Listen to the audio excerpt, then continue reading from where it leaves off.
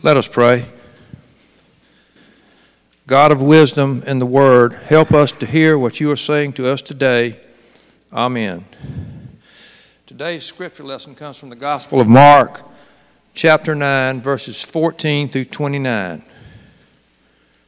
When they came to the disciples, they saw a great crowd around them and some scribes arguing with them. When the whole crowd saw him, they were immediately overcome with awe, and they ran forward to greet him. He asked them, "What are you arguing about with them?" Someone from the crowd answered him, "Teacher, I brought you my son. He has a spirit that makes him unable to speak, and whenever it seizes him, it dashes him down, and he foams and grinds his teeth and becomes rigid. And I asked your disciples to cast it out, but they could not do so." He answered them, "You faithless generation, how much longer must I be among you? How much longer must I put up with you? Bring him to me." And they brought the boy too. When the spirit saw him, immediately it threw the boy into convulsions, and he fell on the ground and rolled about, foaming at the mouth. Jesus asked the father, "How long has this been happening to him?" And he said, "From childhood. It has often cast him into the fire and into the water to destroy him. But if you are unable to do anything, have pity on us and help us." Jesus said to him, "If you are able, all things can be done for the one who believes." Immediately the father of the child cried out, "I believe, help my unbelief." When Jesus saw that a crowd came running together, he rebuked the unclean spirit, saying to it, "You spirit that keeps this boy from speaking and hearing, I command you, come out of him and never enter him again." Crying out and convulsing him terribly, it came out, and the boy was like a corpse, so that most of them said, "He is dead." But Jesus took him by the hand, lifted him up, and he was able to stand. When he entered the house, his disciples asked him privately, "Why could not we cast it out?" He said to them, "This can come out only through prayer." This is the word of God for the people of God.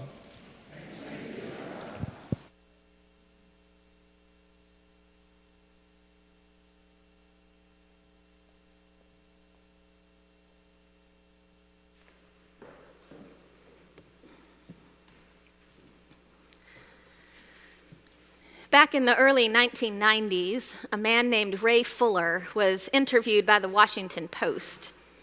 Ray Fuller was a scientist who worked for the Eli Lilly drug company. He helped develop the drug Prozac. He was asked a number of questions about the fact that at the time, he and his colleagues openly admitted they couldn't explain exactly how the drug worked. They couldn't explain everything about how it altered someone's brain chemistry to beat back depression. They just observed that in many cases, it did. "Here's the thing," he said. "Here is the reason I can't answer all of your questions. If the human brain were simple enough for us to understand it in its entirety, well, then we humans would be too simple to understand it." Now, that was 30 years ago. We have learned a lot since then, but even now, scientists readily admit that what we don't know far outweighs what we do. Now, I am oversimplifying it, but what was true about the brain when Prozac was developed is still true today. We don't know it all. We do know enough to make a difference in people's lives today, and we do know enough to keep moving forward tomorrow. Now, I'm talking about neuroscience and neuropsychiatry, but I'm also talking about faith and doubt and belief and unbelief. In the Gospel of Mark, everything, absolutely everything, revolves around the kingdom of God, or the kingdom of heaven, the reign of God, God's promised day. That day that we dare to dream of, call it whatever you want, really, because as far as Mark is concerned, so long as you are working for it and living toward it with the fullness of your being, well, that's all he's asking. That's why Mark doesn't spend any time at all telling us about the birth of Jesus. The beginning of the good news, he says, is the day Jesus was baptized. And from there, Jesus and Mark are off and running. So this story about a boy with a spirit and a father with faith, well, it's about the same thing. It's about the kingdom of God drawing near. And like every other story that Mark tells us, it means to teach us what it looks like and how to pursue that day and live in trust of that day. Jesus, Peter, James, and John, they had gone off by themselves for a while. Jesus took them up a mountain, and when they came back down, they discovered that the disciples were surrounded by a crowd and in the midst of an argument. Jesus asks, innocently enough, "What are y'all arguing about?" And a man pipes up, "My son is unwell. I asked your disciples to heal him, but they couldn't." And Jesus says to his disciples, "You faithless generation, how much longer must I be among you? How much longer must I put up with you?" I think that is Mark's way of saying Jesus rolled his eyes at his disciples so far back they nearly disappeared into his head. Nevertheless, he goes on to talk with the boy's father, and that man, for the record, has all the best lines in this story. "If you are able," the father says, "if you are able, please heal him." You see, this man has brought Jesus his son, but in bringing his son, he's really brought his whole life, his whole world. If you are able, please, can you make things better? Can you fix everything that's gone wrong? Jesus' reply is all things can be done for one who believes. All things. Now, Peter Pan says you can fly if you believe. If you are going to try that, I recommend a couple of steps and not a roof. Because we need to remember that this line is in the middle of Mark telling us this story, and that for Mark, every story is about the kingdom of God. It is about God's promised day drawing near.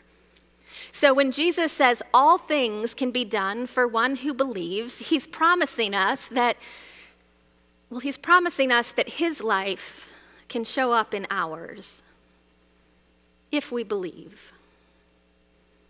If we believe. Now, the first thing to keep in mind about believing is that anytime Jesus talks to us about it, no matter what the translated English grammatical form suggests, every time Jesus talks about it, the original Greek presents belief as a verb. Belief must be something we do.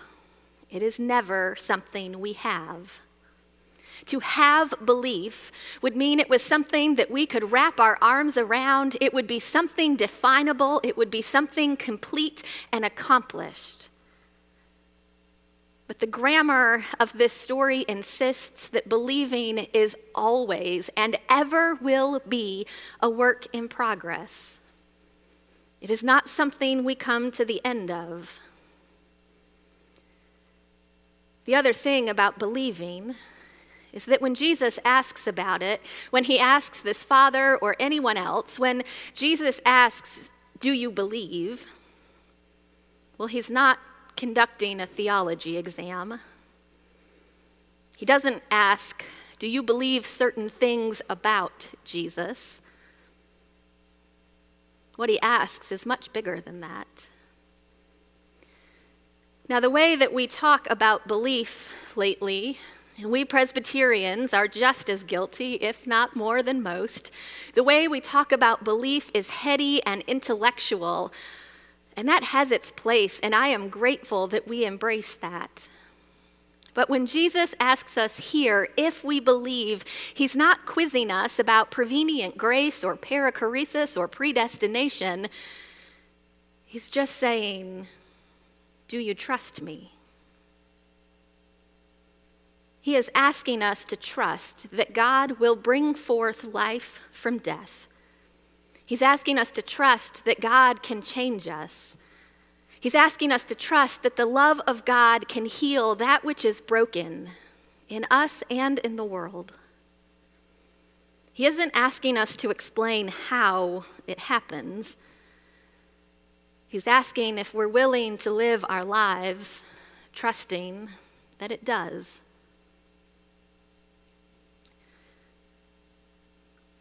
It's a little bit like gravity, I suppose.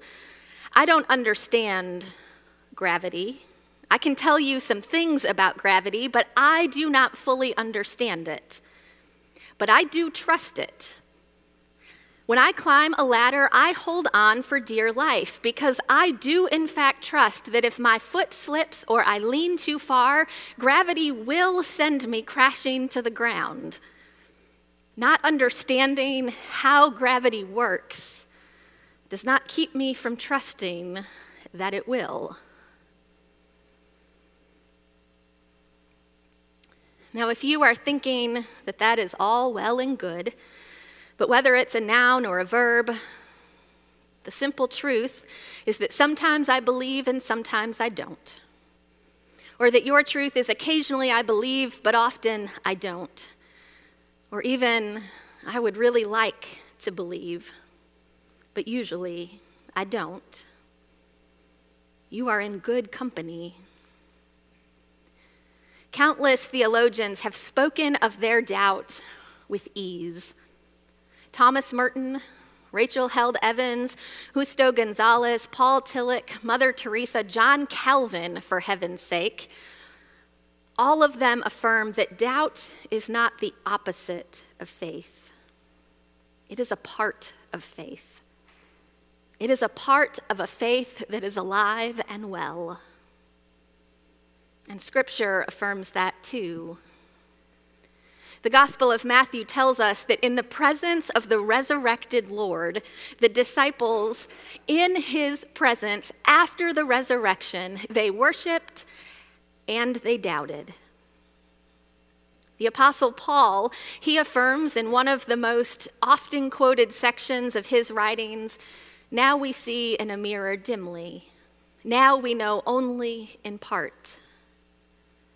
And today, in the presence of Jesus, with his son's life on the line, in a moment when anyone knows that the correct answer to Jesus' question is an unqualified, of course I believe,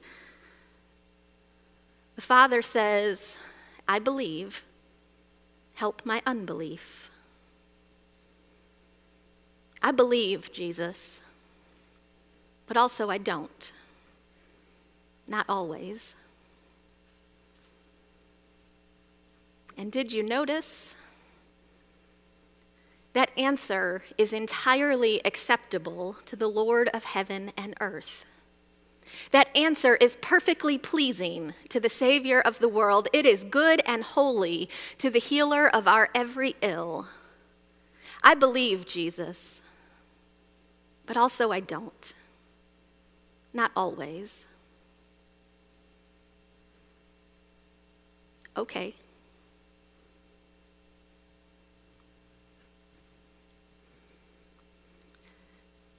Now, you may have read in the news recently, there is a whole host of baptisms in the Catholic Church that have recently been declared invalid because the officiating priest said, we baptize you in the name of the Father and the Son and the Holy Spirit. We baptize you instead of I baptize you. This whole kerfluffle has not been the church's best moment. I have lots of thoughts about the theological implications of the whole ordeal, but that is for another time. I mention it now because in one of my less mature moments, I sent that article to the chairs of the pastor nominating committee that called me here, and I wrote, "I promise I have never done this." But that moment of theological rightness triggered the memory of what I confessed to our confirmation class last week. I confessed to them my own moment of unorthodox language and practice. I was sharing with them how in the Presbyterian Church, anyone is welcome at the Lord's Supper. There is no prerequisite of membership or belief. All you need is a desire to participate.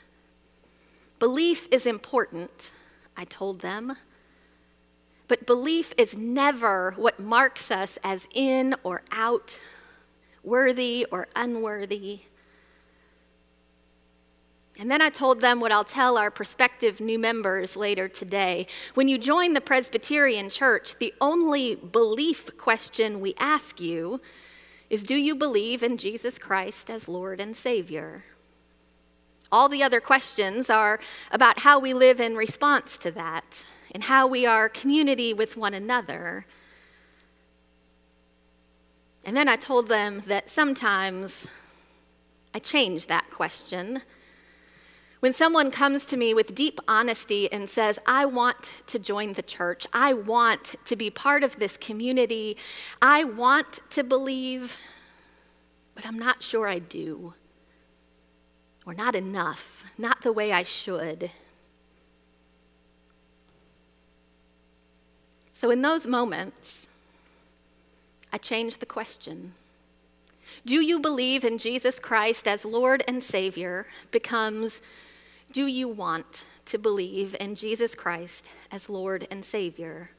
Because we are all just like the Father in today's story. We believe, we trust, but imperfectly and incompletely. And Jesus, according to the scriptural witness that has authority in our lives, Jesus is okay with that.